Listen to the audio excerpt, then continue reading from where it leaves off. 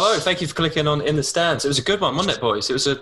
class, Ollie. Yeah, it was good. What did we cover? What did we cover, boys, that people should listen out for? We covered our predicted league table, where we individually predicted every single game to the rest of the season, and we discussed how we thought it'd end. Yeah. And we also did transfer rumours as well, didn't we, Mikey? Any transfer rumours you thought that were good, that were... I mean, they've got to listen to... They've got to listen to... Oh, tease! He's such a little tease, isn't he? And Harry, is there anything else that people should listen out for during the episode? Just the conversation, really, because we do go off topic, but that's the best thing about football conversations when we go off topic. So make sure you listen out for that.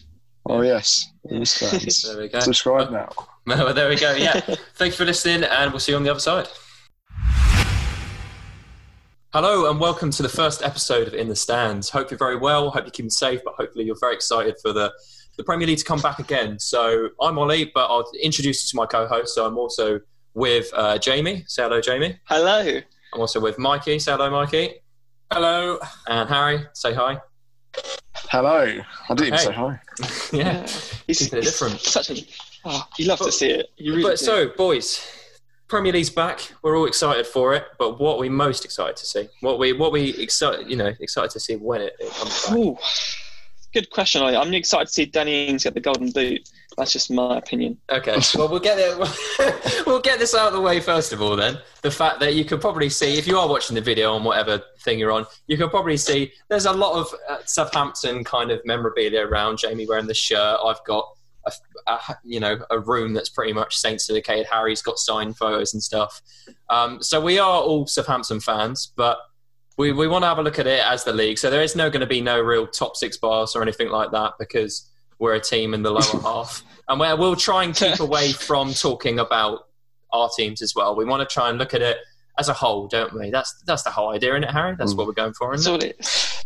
You're not going to You're not going to recognise, apart from maybe Mikey's league table, that we are, and maybe James as well, that we are Southampton fans. And we're not going to talk about them any more than any other team because, we've got a podcast to do that on. Yeah. And that's the Saints Prime podcast. This is In the Stands. This is all about the entirety of the Premier League, not just Southampton. So, if you want to hear Saints, go over there. Go for that. Cross-promotion. I love it. But that's not what we're here to talk about today. We're talking about the Premier League. So, any ideas that you want to kick us off with, Tiz? Where do you want this to go today? Should we just do the general... We all did a league table prediction. Should we just go first to sixth and see what everyone says, see what we're thinking, and if our thoughts align with previous predictions as well? Okay, so Mikey, you kind of came up with this idea. So explain what this is and kind of what how we came about with this idea.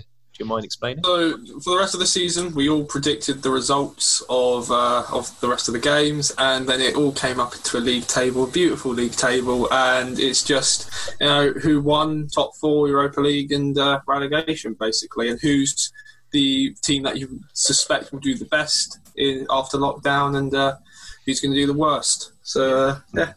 Okay. I mean, who's everyone's winners? I mean, I think everyone might have the same, but yeah. I'm Liverpool. I think I'm Liverpool as well. Yeah. But the main interesting is how many points have you got them finishing on there? Exactly what I was going to say, Jambo. Go on then. You mentioned it, Jambo. How many did you have Liverpool? I got them on 109 points. 109. Does that mean they were 109? Pretty much then. I didn't see him losing any.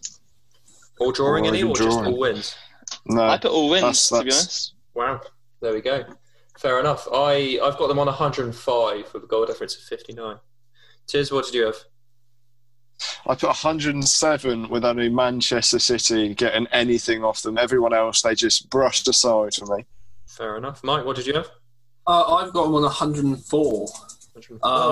And I've got Everton to beat them. I think Everton put one over. Really? Yeah.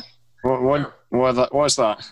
Oh, I mean, there's going to be two Everton sides that turn up. It's going to be the Everton side who want to prove that they can do something against Liverpool and they can kick on next year. And then there's also the Everton side that we know that just won't turn up.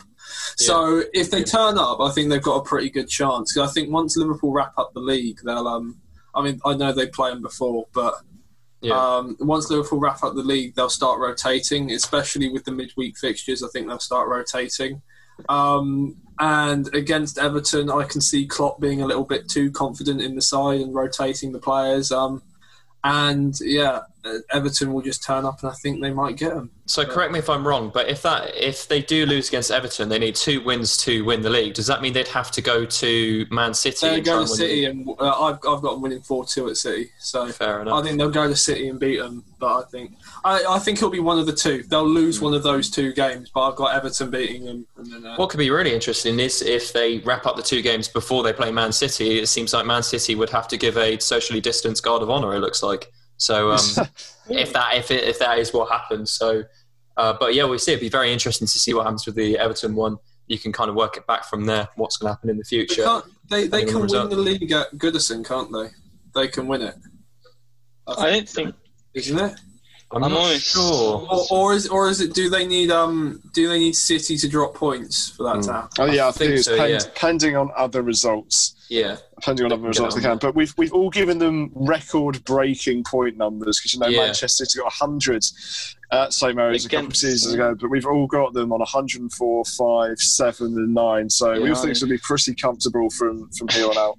Yeah, it seems I've got them down as 1 loss, 3 draws, and 34 wins, which is amazing, really, isn't it? The fact that I think halfway through the season it was nothing but a win for Liverpool, wasn't it? I think it was only till Watford came along. Which United got the draw as well. Yeah, that's true. It's also incredible in the fact that you think back when Conte's Chelsea got 30 wins in the season. That was a record. That was massive. Yeah. And since then, you've had a team hit 100 points and a team nearly go unbeaten. So it just shows how much the Premier League is improving, especially those top clubs are getting so good and so much better than everyone else. Yeah. That, it is insane how one-sided the league has been this year because they haven't really been challenged ever since the start. I don't think Liverpool's really had a challenger. No, not really. We talk about it. I'm guessing everyone had City as the second, the runners-up. Yeah. It seems like for City this year, and I don't know what it would be like from the bounce back, but I think it almost, from an outsider's perspective, it almost looked like City they almost had perfection the season before in the fact that everything went right. They were breaking every records. And this year, it seemed like it was just a couple of slip-ups. It seemed a lot more losses. You look at, I've got them to lose 7 games by the end of the season. And you think for a title-winning team, that's just a little bit too many. It seems like when it goes wrong, it did go wrong for them this season, whereas Liverpool, it looked nothing but a win. I think that's what really was the difference between them in the mentality. Could you say it's the pressure of them having to do winning the title 3rd time on the bounce? Because only United have ever done it twice before. Possibly, there's a big pressure to get Good point. Yeah, I think there's also mentality as well. Yeah. You think how... Well, I know it's a different City team, but when they first won it under Mancini and then when they won it under Pellegrino, That the right... Pellegrini, not the Saints. No, already get the Saints into it. But they won it. They won it the first year, and then they didn't come close the second year. So I don't know if that's something that because it is the mentality. Once you've won the league, it's very difficult to pick yourself up and go again, and that's what made Ferguson such a special manager, is the fact that he could pick him up and go again. And Guardiola did it 2 years in a row. It's tough doing it a 3rd year in a row as well. But I'm sure next season Pep will give him a kick up the backside and go. But we're talking about it like the title race is over. You know, Liverpool could come back from quarantine and lose every single game. City win every single game. Will be the biggest boss. I mean, Liverpool have bottled quite a few point title leads in the past. But do you think part of the reason is, they lost Sane at the start of the season. Their squad's massive. That's not a massive thing. They lost De Bruyne last season and they're quite comfortably champions. Do you think now, their attention switched to the Champions League? They got a good 2-1 win against Real Madrid however many months ago it was. Do you think instead of looking at the league, they're going to put all their eggs in the Champions League basket if it sort of continues? That's still unknown. Well, they can't go back into it for the next 2 years, can they? Is that still being upheld? It's still being upheld. It's still unsure. It's unsure, but there's still a possibility. This is maybe their last chance for the next 2 years to win the Champions League. Yeah. So, yeah, probably. I mean, Liverpool, them slipping up early on and Liverpool really kicking on, that probably made Pep go, right, we need to focus on other things instead. It was mentioned earlier about the mentalities of the two different managers. When you actually look at the way the managers get the most out of those players, it looks like Pep wants nothing less than the absolute best that player can give, where it looks like Klopp is better at almost taking that player at their face value to their potential by kind of coaching them up to that. Which do you think, because it obviously looks like at the moment, Liverpool are getting the most success out of this, but overall, when both managers, when we look back on this, who do you think had the better style in managing? I think they both work. They're two different styles, but they both work. I mean, it's proven that they both work. Guardiola's won multiple Champions Leagues, and Klopp has won a Champions League as well. So it both styles work. It's just, I think it can say, if you're always striving for 100% perfection and you don't get it, or because you never will get 100% perfection, but if you keep striving for it, you will keep getting results. And I think even though City have dipped this year, next year they probably will go back up and be the best team in the league, or at least challenge Liverpool in trying to be the best team in the league. I don't see this being a thing for City now where they're just going to roll over and let Liverpool go, basically, and go and win 4 or 5 in a row. You said about next season, that break. Do you think, this up to everyone, do you think this period of the league being closed, do you reckon that can act as almost a mini pre-season, not in the fact of the training, but the fact of giving a break between football and allowing the players to, get that hunker back into football to try and get those wins? Do you reckon that's a possibility you could see? Oh, most certainly. You look at Leicester City, for example, and they did come off the back of a good 4-0 win against Aston Villa, and Jamie Vardy scored twice, but they were a tiring team. They weren't having a great run of results, and that could really help them because they weren't slipping away from that 3rd, 4th spot, but they were, other teams are gaining traction, but now they've had that rest. Now players like Jamie Vardy, because he's not a youngster as Jamie Vardy, he's still a top player, and that's why he's, a top goal scorer. But he was getting tired. Kelechi Iheanacho, is a good striker, but once again, he's not the best striker in the league. So I think the teams like Leicester and, all the teams below that, they don't have the same squad size as the Liverpool, especially as Manchester City. Having that reset button will really help some of them. And it might hinder a lot as well because some momentums have just stopped. And now they're going to have to try and restart the momentum again. So the teams in a bad rut of form, it was great. For teams that are riding the wave, they're going to have to try and, lift the players once again. It gives the managers a chance to step back and look. If you are in a bad run of form, like Bournemouth, Villa, and Norwich have been in at the moment, like they can have a step back and actually have a look. It's like they've been given an extra time to think about what needs to be done with the players that they have. I know Southampton and all, but Ralph Hasenhüttl went away and he's created an entire new setup for the academy and the first team and trying to use all these things that he's written, and he's used it to try and change the way that the club is made. I think many managers would have done that. They would have gone away, they would have made new training programs, made new tactics, tried things out, and it's going to be exciting to see it all come back because it's basically a clean slate with 9 games to go. You're coming back and there's no form table, there's no last fixture that you've got to bounce back on or perform better in. This is a new start. I think it will affect the league in the end. I think this 12-week break or however long it's been, I'm not too sure, but it will definitely affect the outcome of the league, and teams that probably would have gone down in normal circumstances, they've got a chance now to fix their errors and put in a good run of form.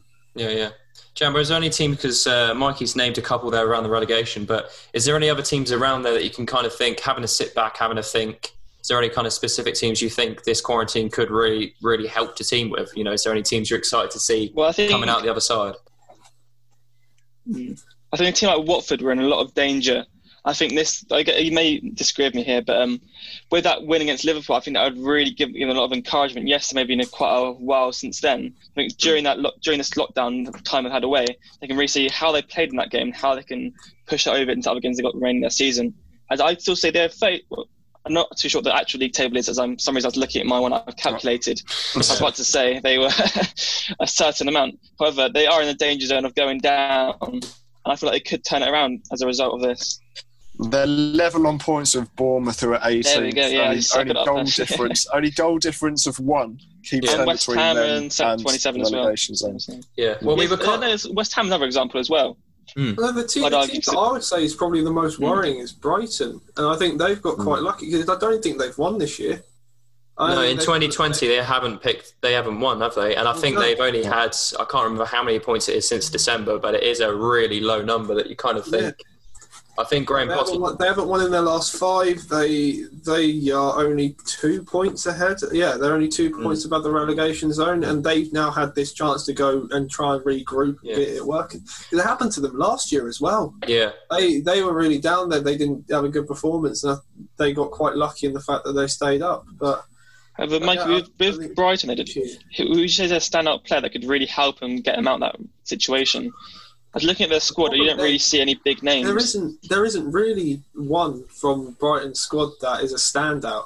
I think the Hakenbash, or the guy who scored the overhead kick in January, he's had a couple of good performances. But in all fairness, there's not a lot from that Brighton squad that you would say are the ones to turn it around. You look at their forward line. Neil Maupay's got 8 goals. Aaron Connolly's got 2, and I believe both of those came against Tottenham. They're not a team littered with goals. And the problem is, I think last season they conceded 60. This season they conceded 40. So it's not too different. Last season they conceded, by the time it finishes, they scored 32 compared to their 35 last season. The stats aren't wildly different, but if you look at the teams in the bottom 3 compared to this season and last season, I think last season the standard was a lot lower. Fulham, you could sort of compare them to Aston Villa due to the fact they spent a lot because their squad wasn't brilliant. They had a couple star players, Grealish compared to Mitrovic, that sort of thing. Norwich, Huddersfield. Norwich are a better team than Huddersfield. Then there's that 18th spot, which is still massively up for grabs. Cardiff went down last season. At the moment, it's occupied by Bournemouth and then Watford, who are both better than Cardiff, I'd personally say. So I think because the league's slightly upgraded, even though Brighton have got better statistics than last season, the teams below them have also massively improved. So I think if I was them, I'd worry. I've got them in the bottom 3, even though we talk about the top 4. I've got them in the bottom 3 because I think I've only got them to pick up 1 point from now till the end of the season as well. Wow. I think they have got a very difficult run in. So what are your boys' 3 when we talk about the prediction? We had the first top 2 and we didn't really come to them, but we're talking about relegation zones. What are people's 3 in the relegation zones? Do you not want to finish do you not want to finish off the top 4? Finish off the top 4 and go back onto relegation holes. Yeah, all right, fair enough.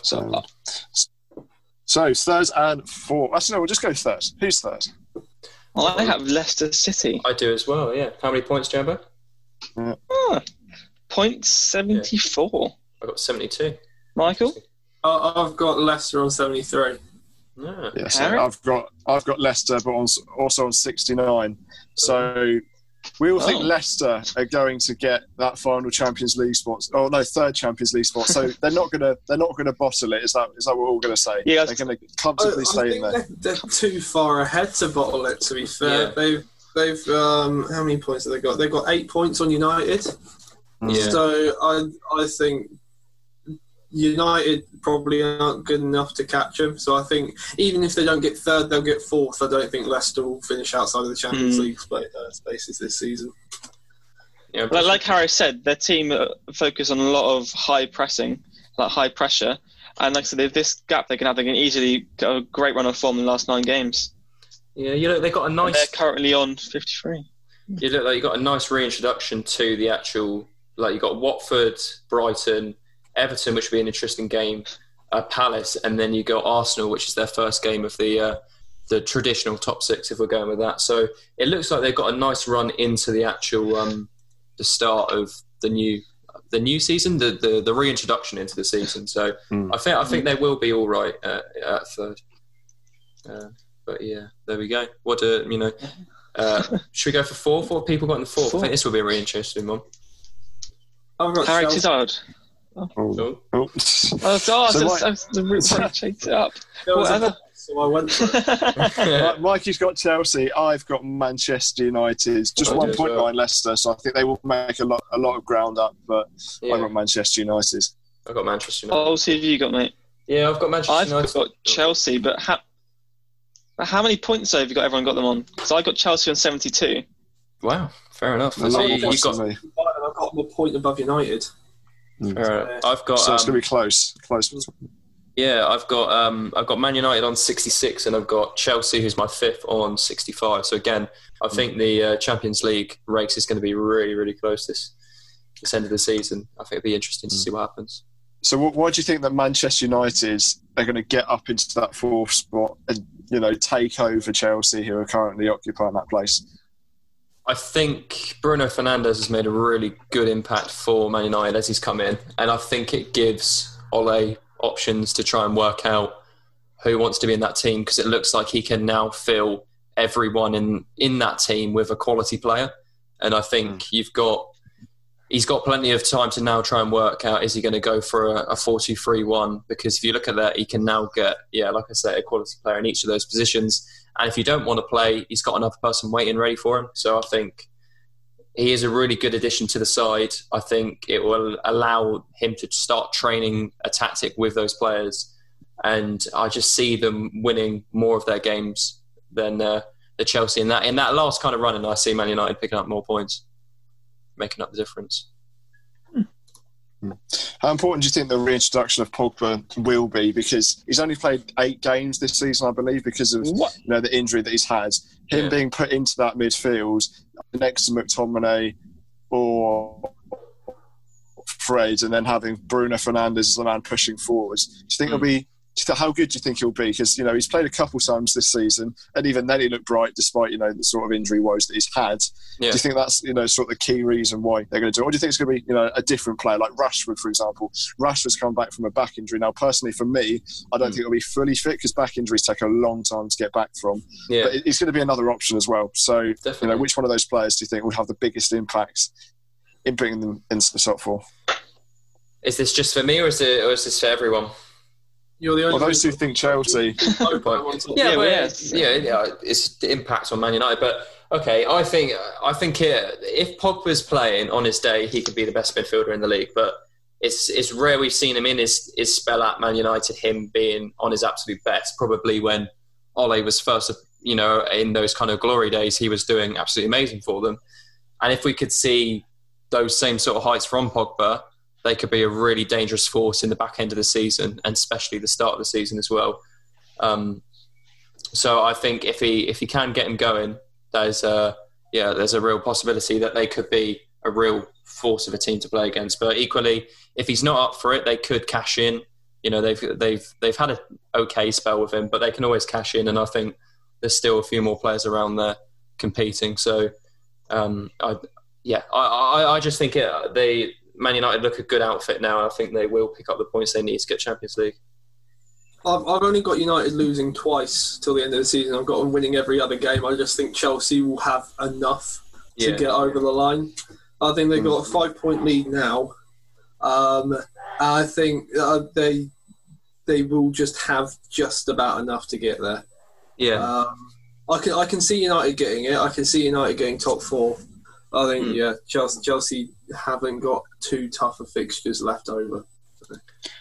Do you think the boost in the squad because of the transfer window, like Werner or probably Werner, Ziyech, and maybe Chilwell, do you think that will sort of help them push through, knowing that, when we get these new players next season, we can't be playing in the Europa League with Timo Werner and Ziyech because they've come to play Champions League football in London?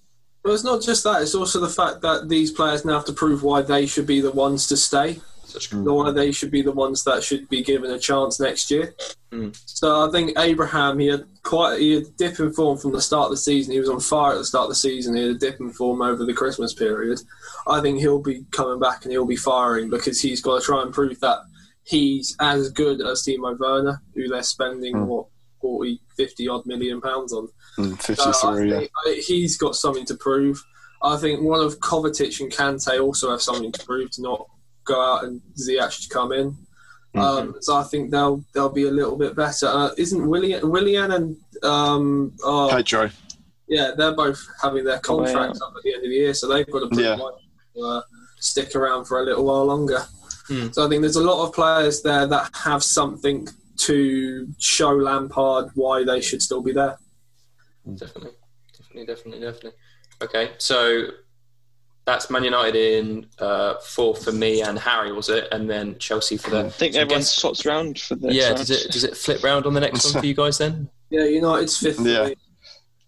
I got United 5th with 67 points. Have we all got like a 1 point gap?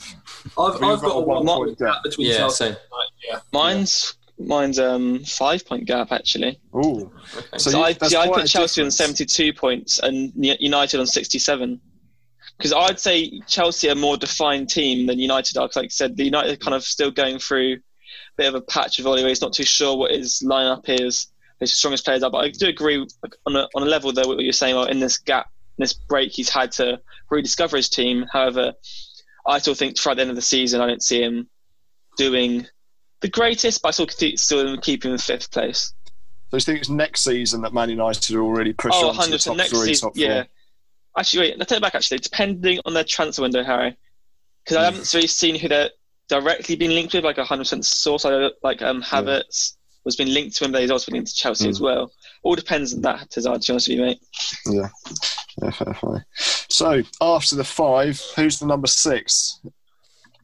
I have Wolves in 6th. I have Wolves as well. got Spurs.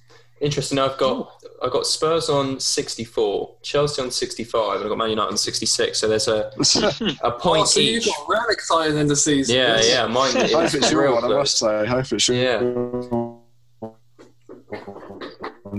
I have Wolves above myself. What about you, Harry? Yeah, I've put Wolves, but I think they're going to really struggle with the amount of condensed fixtures at once. They've got a small squad. Nuno only really plays 15, 16 players out of all of those, maybe 17 here or there. But when you've got when the other team's going to have 5 substitutes and you really only use 16 players the entire season, combined with the fact that you'll have 3 games every 9 days, I don't know why I think they're going to come that high, because I think they will struggle, but I think just the quality of player and the fact that they have been playing so well this season, the Europa League hasn't really affected them that much, which is quite a surprise to me, because I thought they'd finish 10th, 11th because of their size plus the Europa League. Yeah, but I've got them 6th for me, because I think players like Traore, Jimenez, Jota, they've been in great form, and I think that would just push them over the line. It's not necessarily. I think it's Nuno likes a tight-knit squad, so not only is it quite a small squad of Wolves, he will select 18 players to play in the starting 11 throughout like the whole season, whereas there'll be a lot of others, and a lot of people have been asking, is these new substitution rules going to favour the top 6, which I think is quite an interesting one to talk about. So it really surprised me this whole season that Wolves were able to stay up basically as high as they were last season and still compete in Europa League. But that's possibly why I've put Spurs ahead of them. I've got Wolves in 7th, so I think it'll be interesting to see, but I think there will be a little bit of a drop-off from Wolves. No, I don't, not too far, but I think there will be a little bit of a drop-off from just my opinion. Wolves seem to be a side that even when they don't play well, they can just create something out of nothing. They've got so many players that are just a something out of nothing side. Yeah. So I just think that they'll just get enough. They'll get enough to finish 6th. I've got Tottenham a point behind on 59 and 7th. So again, it's going to be another tight one, but I think Wolves will just pip 6th. Yeah. Okay. What do we want to go for now then? Do we want to go for the rest? I think just switch up a bit. We'll go on to do a bottom 3, so we're not talking about all the big clubs too much. Yeah. We'll start with Harry. Who have you got as your bottom 3? So Norwich, sadly, they're the team that are going to go. They're going to sit right at the bottom, but I've got them on 29, so I think they gain quite a few points, but not quite as many. Brighton, like we said, I just don't think they've got enough. The squad depth isn't that great. Their defence has been good, but not as good as the other team. And then I've got Aston Villa, the final team. I think they'll pick up a few points here and there, and I think they'll get a draw against Sheffield United.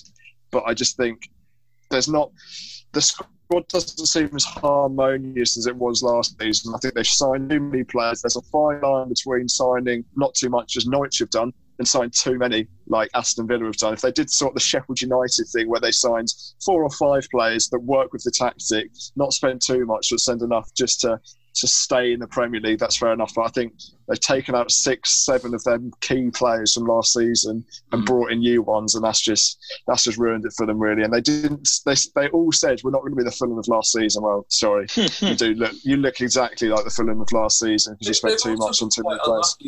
They've been quite unlucky as well with the injuries to Joelinton. No, not Joelinton. Who's the? I can't remember the striker. Wesley. Yeah, Wesley. That's it. Heaton's also been injured as well. John McGinn had an injury. Pepe Reina in though. You can't really complain. Yeah, but this is just so. But when Southampton played Villa at St Mary's, Reina made so many errors. Like he basically, he cost them the second goal, definitely. But there were so many times where he just kicked the ball out and it'd land at a Southampton player's feet. Like Reina's not a safe and secure name goal. Rather than quality. Is that what you're saying? I'd rather have Heaton in goal than Reina. 100%, yeah. 100%. But it's not a too bad a replacement, though, Mike. That's one thing you have to agree with. Yeah. I can think of that. So. I think Villa have got a really hard run to the end of the season as well. You look, they've got Chelsea, who have they got in there? Wolves, Liverpool, Man United, I think, as well. It looks like they've got a really hard run in. So to try and pick points up with that hard run, I think will be, a bit too much for them. I've got them going down. I've got Norwich at the bottom. I think everyone does. I've got Villa going down second to bottom, and I've got Bournemouth going down. Oh, Ollie, I got the same as you, mate. Have you? Exactly the same. How many points have you got yours on? I've got 26 for Villa, and I got 30 for Bournemouth. I got 25 for Villa, 28 for Bournemouth. Wow, so not picking up many at all for Bournemouth. No. Why do you see Bournemouth not getting too many points? What's? It sounds really stupid. They're a bit similar to United, where their squad's very mixed. They brought in some big names. It's a bit like how I said their name over quality. There you go, like Solanke and Ake, for example. Ake's a good player. Yeah, it's been a bit too much for him, but he doesn't really fit in their squad. And Solanke is a useless striker who won't do anything for him. No, Mikey,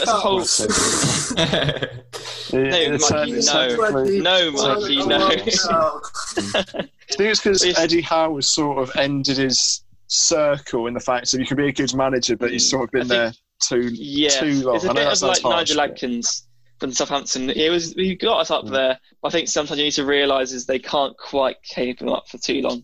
No, even though they did it a bit longer than Nigel, obviously. But I just think the signings that Eddie Howe has made, they've not improved the squad. You look at the 11 that they start most weeks, a lot of them are still the lot that played for them in League One and the Championship. Yeah. I think they've gotten across the line mainly because they haven't been as bad as the teams that have gone down. But this year, I don't see like teams that are worse than them. I've got them 19th. Wow. I've got them 32 points, and I've got Brighton on 32 points, and I've got Villa on 36 and 17th. So I think Villa might have a push at the end, because I think one of their problems was the fact that they had a lot of transfers, but now they've had 3 weeks or so to try and sort out whatever the hell they had. I don't know if Heaton's back or not. I think he'll be key if Heaton's back for Villa staying up.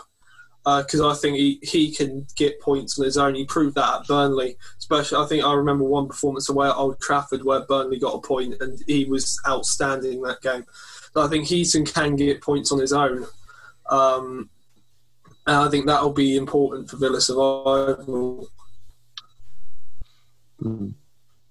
Yeah, I think I sort of agree with you with Bournemouth. I've got them 16th, 5 points from safety, 5 points above safety. But you sort of look at their squad. In previous seasons, they've sort of gone, I don't care because I'm going to outscore you, so I don't really care about how many I concede. Whereas Fraser last season, 15, 16 assists. This season, 1, 2. He's not been that great. Wilson, normally on fire, has done nothing. Well, he's not done nothing. He's just his numbers have decreased massively. He's got Solanke, they paid this year. Yeah, Solanke, 19 million. He hasn't one goal. I think that was in the League Cup as well. And Kings has an okay season without being fantastic. They're conceding the same amount, but they're scoring a lot less. That's a main reason why they've got a certain chance of going down and why they're in their situation at the moment. Yeah, I think they're the 4th lowest scorers in the league this year. They've got 29 goals this season, so... Yeah, it doesn't look great for them, does it? Their last away form, they've lost every single game they've had away. They've got 0.67 points per game on the road, so not looking great for them stats-wise. Form, poor, apparently. So, yeah, it doesn't look great. I've got them going down in that 18th position. What do we want to do about the middle bit? Do we want to quickly rattle off where we got people? Well, should we just say why we... Yeah, what team do you think will perform above expectations? So compare it to the current league table to where they've got finishing. Okay. Any team perform above expectation? I can quickly give you mine if you want. I've got Watford 3 points above safety at 16th, which I think is pretty good from them for you. Well, I think Pearson will just set them up to scrap, and I think it will just get them playing, nothing beautiful to watch, but I think it will just get them scrappy draws that they'll need. I've got Brighton 2 points above safety. You kind of got your middle ground. I've got Sheffield United in 9th on 53. I think they've had a really good season, but that kind of Champions League push, I just kind of see them falling off near the end. Arsenal in 8th, probably quite an underwhelming one for them, but they've also had a managerial change halfway through. And yeah, like I said, I've had Wolves and Spurs 7th and 6th. So that's kind of the over and under performers in my table. Anyone else's care to share those? So talking about Sheffield United there, before we go on to that, where do you guys put Sheffield United? Because obviously they've had a fantastic season with this break. I'm similar to Ollie. I think this is going to hinder them. I've put them 9th as well. So where, Jamie or Mikey, where have you put them? I've also put them in 9th place with 54 points. I've got them in 8th. Oh, yeah. So they're not getting Europa League football, is what we're saying. Well, or Champions League. Technically they can, can't they? Because if City aren't in... Yeah. By a normal period of time, they're not. Why do you guys think that? Because obviously Ollie sort of said it. Why do you guys think they're going to take such a sharp decline in the coming weeks? Because form's so important, and they were always getting results. They were nicking. Not nicking results. That's harsh on them. They were getting some grinding. Yeah, 1-0 results, and they were just playing very good defensively. And the form break, I think it will take a toll on them. And I think also because managers have been able to analyse over the last couple of weeks and looking at other teams, I think they could be found out maybe towards the end of the season. I think that'll be the reason why they will just dip under that Europa League spot. Yeah. Yeah. Yeah, I think. No, what were you going to say, Tiz? Yeah, I was going to say I think that's a big reason. So you're sort of saying that there. Do you think if we didn't have the break, they'd make the top 6? Or do you think because of squad quality in terms of man for man, do you think they would have dropped off anyway? No, I think they would have dropped off anyway. I don't think they would have got top 6. I think maybe 7th. I think they could have finished above Spurs, but I think it will just be them being found out a little bit too early. And I would find it interesting to see how they do in the next season as well, because you've seen teams do really, really well in their first season and then just dip the second season. And they could be close to the relegation zone next year if they don't improve. What's remarkable with me for Sheffield United, and this came across to me when I was predicting my games, it seems like, and they have that Wolves mentality, where they're so high, they will lose to the top teams at the moment. So look, they lost both their games versus Liverpool, Man City, lost their game to Leicester, they still got to play Leicester. But apart from that, they've only lost to Newcastle and Southampton at home. The rest, they're either wins or draws. So it seems like even if they're not playing their absolute best game, they'll go away and they'll get a 1-1 draw or they'll get a 0-0 draw or something like that. And their defensive record sets them in such a good stead. And I don't know whether it will be how much of an effect the break will have on their defence, because if they're well drilled, I think they should be all right. I think, like you said, Mikey, the only downside might be people might spot potential weaknesses in that defence, but they've only, I think, the second best defence in the league, only behind Liverpool. So they have really proved this year that their defence has been a real strong point for them. They've only conceded 25 this year. Yeah. 25 and 28, which is an incredible record, especially for a newly promoted side. And I think people do say when you get promoted, usually if your defensive record is good, you'll struggle because you really need to try and find goals. But Sheffield United have managed to find goals and keep that defence strong. Yeah. And that's why they are where they are now in 7th, because they are performing so well this year. Definitely, yeah. I've got Arsenal in 9th. I don't think Arsenal will kick on at all after the break. Southampton in 10th, but I think that's just because I'm biased. Yeah. I got them 11th. Yeah, I would say probably by the end of it, Southampton would be around 13th, 14th. But That's where I got them 13th. 44 points. And one team I think could be quite interesting is Tottenham. With players coming back from injury like Harry Kane and Heung-min Son, I could really see them kicking off and doing quite well. Especially the more time for Mourinho to really develop the players, how he wants to play their teams. What are your thoughts on that, Harry? Yeah, I think the problem is they just can't afford to get Harry Kane injured again, because then they don't really have that second choice striker. If Son stays fit, brilliant, but Lucas isn't a central striker. But my main issue is that, yes, Harry Kane could be fit, but he's not been fit since January, and you're not going to get him starting all 9 games. Because if you've got 3 games in 9 days, he can't start all of those because he just won't be fit enough, and you'll just get another recurring injury. So for me, I've got them in 7th, and I think how many points in front? They're 7 points in front of Arsenal, so quite comfortably. How many points is that though, Harry? That is 60 with Arsenal on 53. Same here. So I think there's a good. So I think there's a good chance that they will go up in the table, and I think their tactic under Mourinho now is, they've allegedly done some not so brilliant social distancing earlier in the lockdown to get players like Ndombele's fitness up. Yeah. But yeah, I think there's a good chance that they can go up, especially if Harry Kane is fully fit, if Son's fully fit as well. Just they can't play Harry Kane too much, otherwise it will backfire, and it might enter into next season if it's only a couple months away when this one finishes. Yeah. See, I like to say, Ollie, what have you got your 7th, 8th, that sort of area looking like? What did I say? I had Wolves at 7th, Arsenal at 8th, Sheffield United at 9th, which you kind of covered. But apart from that, it's your middle teams, really. I think Burnley will just get points at home. Everton look good under Ancelotti. They'll pick up points. Palace at 12th, Southampton at 13th, Newcastle, again, I think they will just get their points at home. West Ham, another one where they wanted that null and void. They had their chair lady, Karen Blake. Karen Brady, something like that. Yeah, something like that. Yeah, coming out and trying to using her column to try and null and void the season, which always inspires confidence, isn't it? But I think it will just be another vaguely unsuccessful one for West Ham, where they will try and inspire with a transfer window. Probably won't work, and a lot of money spent. I don't really know what you do at West Ham, but yeah. Are they too good to go down? Is that what you're saying? Because their squad quality compared to the teams around them, do you think they will just get it done? I really don't like the phrase that a squad is too good to go down, because it almost seems like just the players they've got there. But I think, although Moyes was, again, uninspiring, I think he will steady the ship. I think he will play players that will work and do, put in that hard effort just to get the points they need. And then I think they might have to do some serious reconsidering in the summer and see who wants to stay there and who doesn't.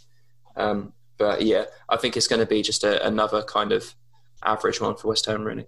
Any kind of middle teams that are you kind of interested on?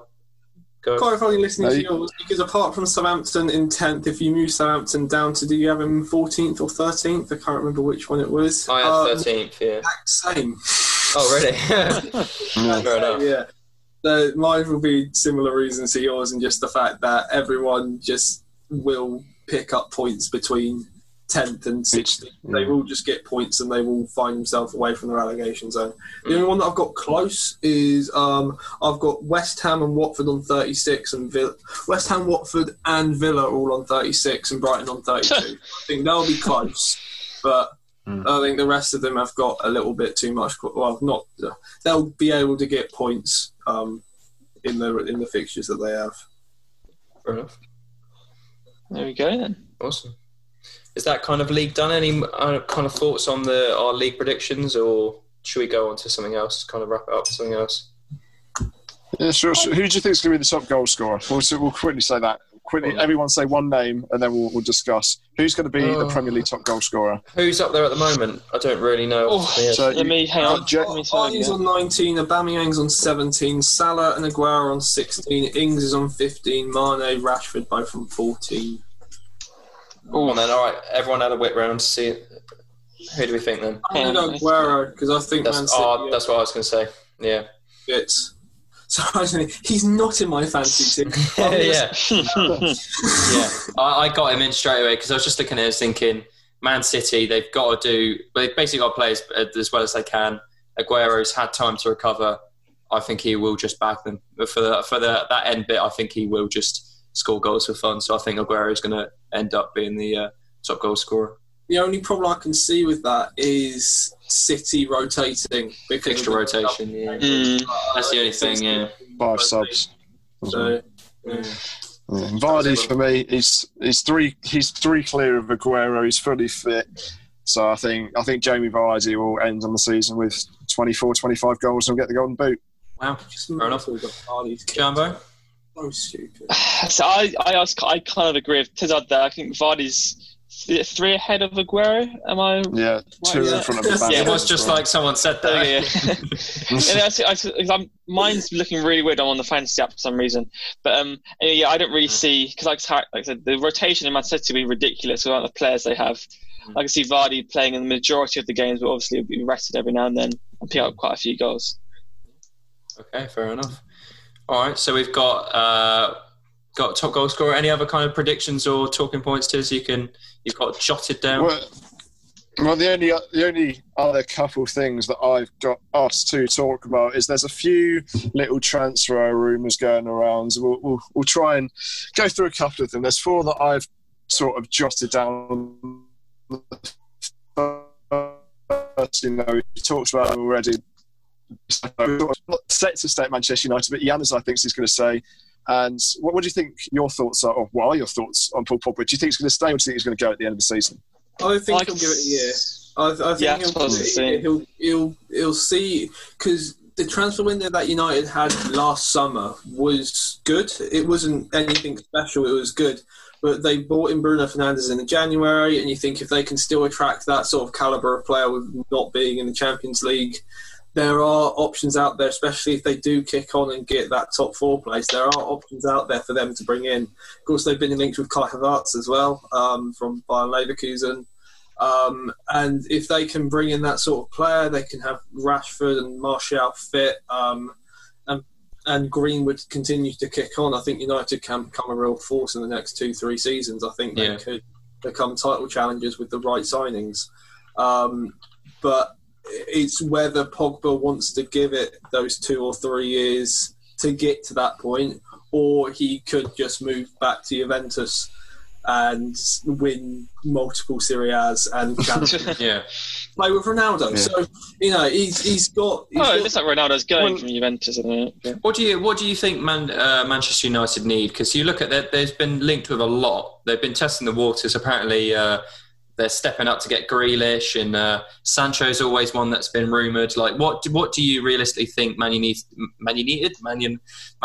need to finish that side off? I think it's a difficult one.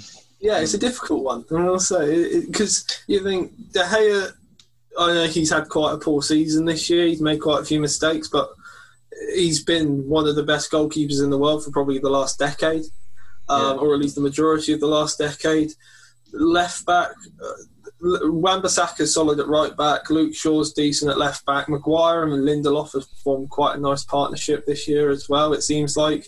If they eat one of McTominay, Fred, Pogba in that midfield, Pogba and one of the other 2, that's solid. And you look at their attack now with Bruno Fernandes, Rashford, Greenwood, Martial. It's a solid starting 11. I think if they can bring in like a Sancho or someone like that, just another game-changing player, they can kick on and get results. I think maybe another centre-back next to Maguire might be the only thing as well. Yeah. What do you think about... Because another one that scares me, if all these rumours are true, is the Chelsea team. Because I think Man United look very good with the players they got there with a couple of additions, but the overhaul that Chelsea look like they're going to get if they, get these players they're talking about, like Chilwell would be a solid left back to replace Alonso. Werner is going to be 20 goals a season. Well, pretty much the best guarantee you can get. He's one of the best hot prospects at the moment. Who else they link with? Havertz. He's mentioned Ziyech. Ziyech is already coming in, isn't he? Apparently, Chelsea are offering 75 mil for Havertz. Leverkusen want 90 mil, but you think if they reach an agreement on that as well, that is a scarily good team coming into the next season as well, isn't it? They don't really need Havertz though. That's the thing, yeah. No. But I think if you're going to be able to buy one of the hottest prospects in Europe, you're going to try and get no matter who you have in your side. You're going to go, we'll happily spend the 90 million on him, and because they'll probably make money on him in the end of it if he does want to move on. Chelsea have had quite their transfer ban has given them the option to spend this ridiculous amount of money because of FFP. So it does mean that they're going to have a massive summer, and it will be interesting to see this new look Chelsea by the end of it. And also it shows that Abramovich does have confidence in Lampard, and that it's not just a fan favourite taking over for a season. He is going to be their manager for hopefully the next 3-4 years. Because you don't give a manager that much money to spend if you're thinking about sacking him. Yeah, it's true. I'm just looking at what a prediction, like you look at this, you think Kepa in goal, which if that comes good, but you think Chilwell, Tomori, Rudiger, Reece James, Kante, Kovacic and Jorginho midfield with Pulisic, Ziyech and Werner. That for me that's ridiculous. Yeah, that's Champions League and above at that point. And you think I don't know where Havertz would come into that, but if one of those midfield three leave, I think if you had Havertz going into there, that would set them for a long time, and that would be a crazily good. There is talks of Kante going to Real Madrid. Oh yeah, I heard Real Madrid as well. Real Madrid, yeah. Real Madrid. It just sets. Go on, Jambo. Yeah, it just sets that big gap again of the top six. I think you can see this season people are trying to climb and battle against that traditional top six. But if these teams like United and Chelsea are going to get these signings in, they literally will be on the level of City and Liverpool. There'll be no chance people getting in that gap anymore. Yeah, well, it is scary to see. If United and Chelsea get these signings done and get their squads built, we could see it go back to the original top four. Yeah, not even a top six, and because you think of the amount of catching up that Arsenal and Tottenham will have to do. We know that Arsenal traditionally don't spend a lot of money, and we also know that Tottenham have spent a lot of money on a new stadium, and they've had to get a £175 million loan in just to stay afloat or whatever it was. Yeah, the only rumour I've seen with them is signing Silva on a free transfer. I don't know. Signing Silva. Pierre-Emile Højbjerg. David Silva. Thiago Silva. the PSG guy. David Silva's contract up at the end of the season as well. I don't know. Yeah, I think he's going further abroad though. Oh, right, okay. Could go back to Spain. Possibly, yeah.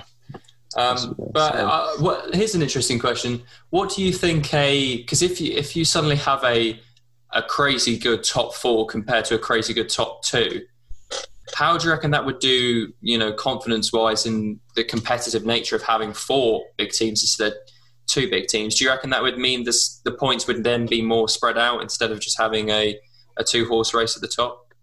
Or can you still see Liverpool getting all these results with, just the pure form they've got? All of that top four can get results against everyone if they perform to the maximum that they can do. I don't see Liverpool doing as well next year as they have done this year, especially with others stepping up. I don't see them doing as well, and I can see others being closer. It's just I think because whenever you, especially like a lot of the times this season, if you turn up against a traditional top six team, you always think that you've got a chance. If it's like Liverpool, City, you're sort of more doubting. But against the other four, you turn up and you think that you've got a chance to get them. And it just means that next season, if United and Chelsea do it, that's just less of a chance of getting them. Yeah. So But again, like the team still has to work. You can sign all these players that you want, and like you look at Everton a couple of years back, they signed Sigurdsson, Rooney, and Klassen, and they tried to play all three of them in the same system, and it didn't work. No. It's like you can sign all the quality that you want, they still need a fit in that system, and it's whether United are just going to sign players for name again. It's not going to work, and Solskjaer's going to have to fit 3 new strikers into their squad. It's yeah. Well, there we go. Yeah, I think that's Chelsea's problem, is they need to do it smart. I think that's more Chelsea than United's. But do we want to go on to another transfer? And that's Aubameyang. His contract runs out at 2021, so it's another player that could go on a free from Arsenal, because that's not happened before in North London. But Arteta's confident in keeping him. Do you think he'll move on, or do you think he'll sign a new contract? From what I've been seeing on social media, he appears that he's been asking Arsenal to prove to him why he should stay. As I think Arsenal are becoming a bit more stingy, as we all know, becoming more of a bit of like Tottenham. We're not going to spend any money. And I don't see him staying there, because he easily could go to any team. That's my opinion. Get any team he wants and win trophies. Where realistically at Arsenal, the best they'll do is an FA Cup. And a player of his performance, I think he deserves to go to another place. He's coming to the later end of his career, prime, I'd say, not career, his prime form, and I personally wouldn't waste it at Arsenal. Do you think as well, Arsenal currently 9th, the highest we think that they're going to get is 8th, so they're probably not even going to get European football this year. So would you really want to be in an Arsenal side that, Arteta's going to have to build something. So it's not going to be next season they're going to be top 4 again. They're going to have another 2 seasons where they sort of are and still rebuilding. So would you really want to waste... Because by that time he'll be 33. Yeah. And that'll be his prime gone. And he, again, like Jamie said, he could go to any of, most of the top teams in Europe and get in the starting 11. So why would you not want to move? Apparently... it's even from... Oh no, sorry. Go on, Tiz. I'm just sorry. No, I meant I'm going to read it and you talk. I didn't mean I'm going to read this out loud. Sorry, man.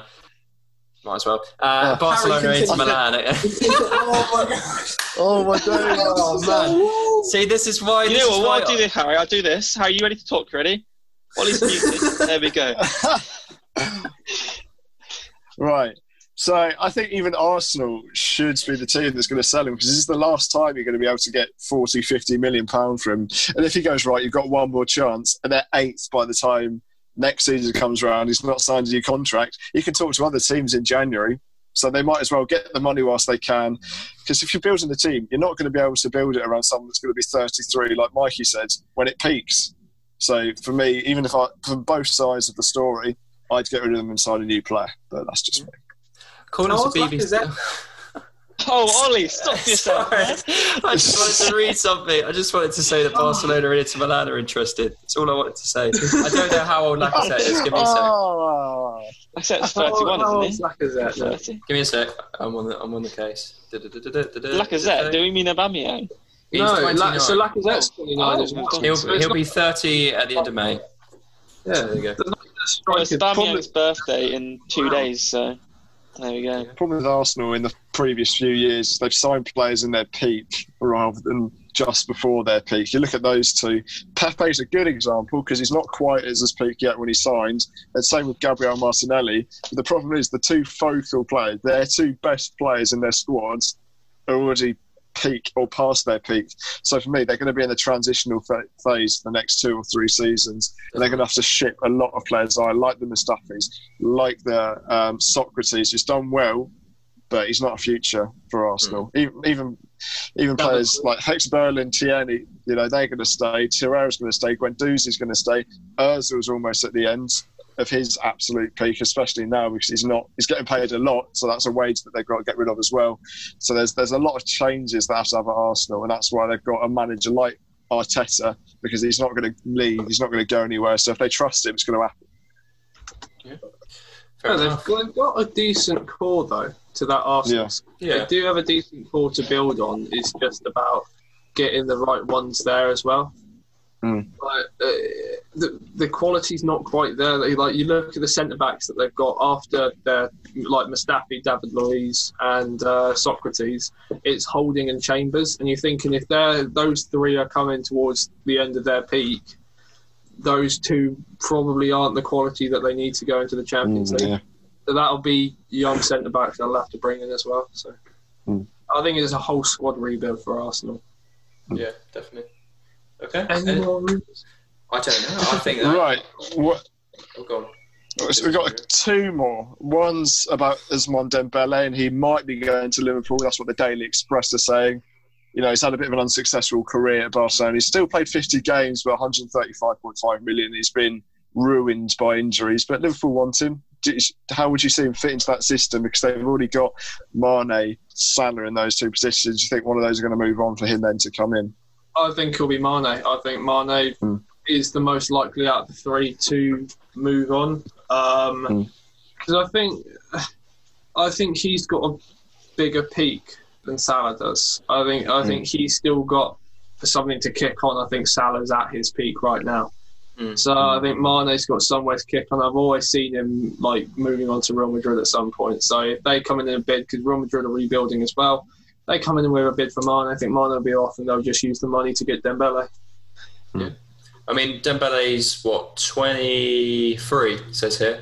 How's he done? He's got 8 goals, 5 assists in 29 appearances in La Liga, so not great, but by no means probably what Barcelona are hoping for. And I don't think Barcelona are that patient. They normally demand excellence straight away, don't they? So, but especially how cutthroat they were over Coutinho as well. Definitely, they did a year and a half, and then he was out on loan to Bayern Munich.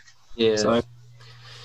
I think Barcelona wouldn't be too unhappy to get Dembele off the books, and as long as the price is right, I can see Dembele going to Liverpool. Only if Mane leaves, though, because Klopp's not one for spending a ridiculous amount of money on a player that he's not going to put into that starting 11. And also you've got the Minamito guy as well. He's still there and he still hasn't really been given a chance yet. So That's true. See if he can give him a chance.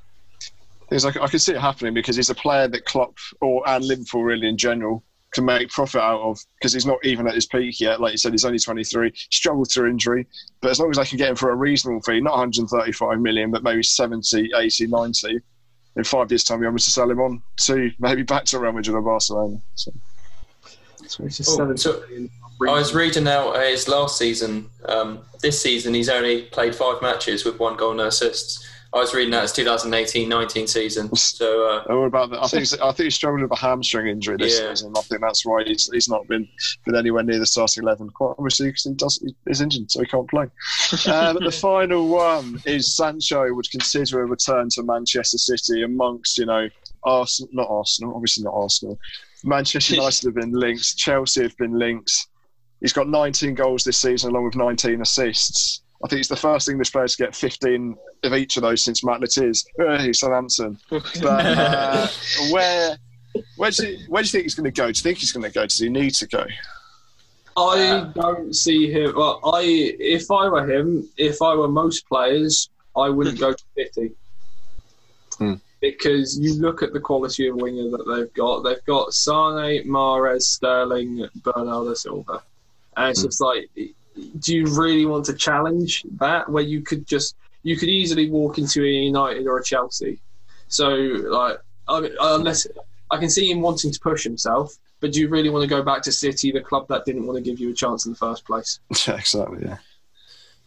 Yeah, it's true. What about the other side of Manchester then? Do we think Manchester United's reunion could be interesting, or slot in perfectly? I think they don't really over Chelsea. Yeah. I think it's Manchester United don't really need to sign any. They obviously need to sign players, and I'm not the scout, and I'm not in charge of their transfer, so I don't know who they're looking at. But apart from maybe a left back, I think Sancho's that sort of person to complete their attack. You've got Bruno in the middle, Martial on the left, Sancho on the right. and Rashford up front with Greenwood on the bench, I think that's phenomenal. I think that's top 4, maybe top 3 challenging. So if I was Sancho, I'd ditch City, the team that didn't want to try me. I'd say to Chelsea, I know I support you as a club, but Manchester United are the best option. And probably, to be fair, they're going to pay the highest wage. Yeah. God. Yeah, unlucky now. Yeah, not good. I was just looking at he's Borussia Dortmund's top goal scorer, 17 goals this season, 0.68 assists per 90. So he's definitely added a contribution that way as well. So it really looks like he would make an impact straight away, and it would be a lot of money. But at the tender age of 20, plenty of room to keep going in there. It's crazy. I see him being the new number 7 for United. Let's make it happen. I would give that, if he keeps up the form, like United will always have the money to get him.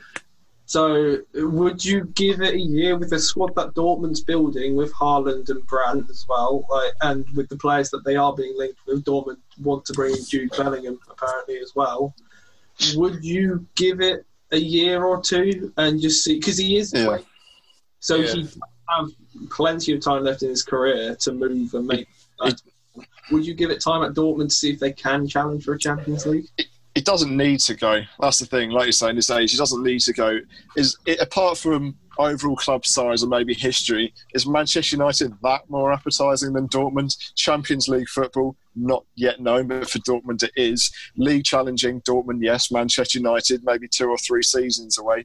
For me, if I was him, I think Dortmund are closer than ever to regaining a Bundesliga title. And with the squad, like you said, that they're building, I think there's no real need to leave yet, but the money, plus coming back to England, I don't know if that's a big priority for him, but some people, it is coming to the Premier League. I probably wouldn't leave, to be honest with you. I'd give it another season, maybe 2, see what the squad's looking like, and also see what other teams are interested, because if he does another season where he gets 20 goals and 20 assists, and Barcelona, Real Madrid are looking at you, I'd go, actually, Manchester United, I'd rather go to Real Madrid or Barcelona, to be honest with you, because he is the sort of player that he's one of the 3 or 4 in world football that can get into any team at any point at this moment in time. So I think Manchester United, yes, it's a good option, but I think they're so much better if he just holds and waits at just the age of 20.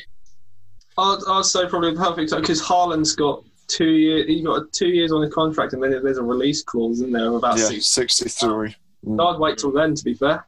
And just see what you can do with Haaland, and then if it doesn't work for 2 years, you can be off too. And Dortmund will probably make more money off him. So I think it's best for both of them, to be fair. There you go. Okay. Is that all of our transfer rumours summed up then? That's the top 4 transfer rumours that I've got for today. So next time there'll be fresh ones. Okay, well, maybe that can be a returning feature then. Has anyone got anything else to add before we finish up for this week? We may be doing a daily podcast. It could be something that, if you would be interested in, I'd be up for it. I don't know whether there would be a split on us if we would want to do daily ones. But I'll be here every single day. Okay, Harry's going to be there. I'll be there because I have. After my birthday, I'll be there once I finish university work. Okay, well maybe I might just... Okay, so if that would be something you're interested in and you want to see daily podcasts of summaries, of previews, all that kind of stuff, then give us a shout and we'll go for it.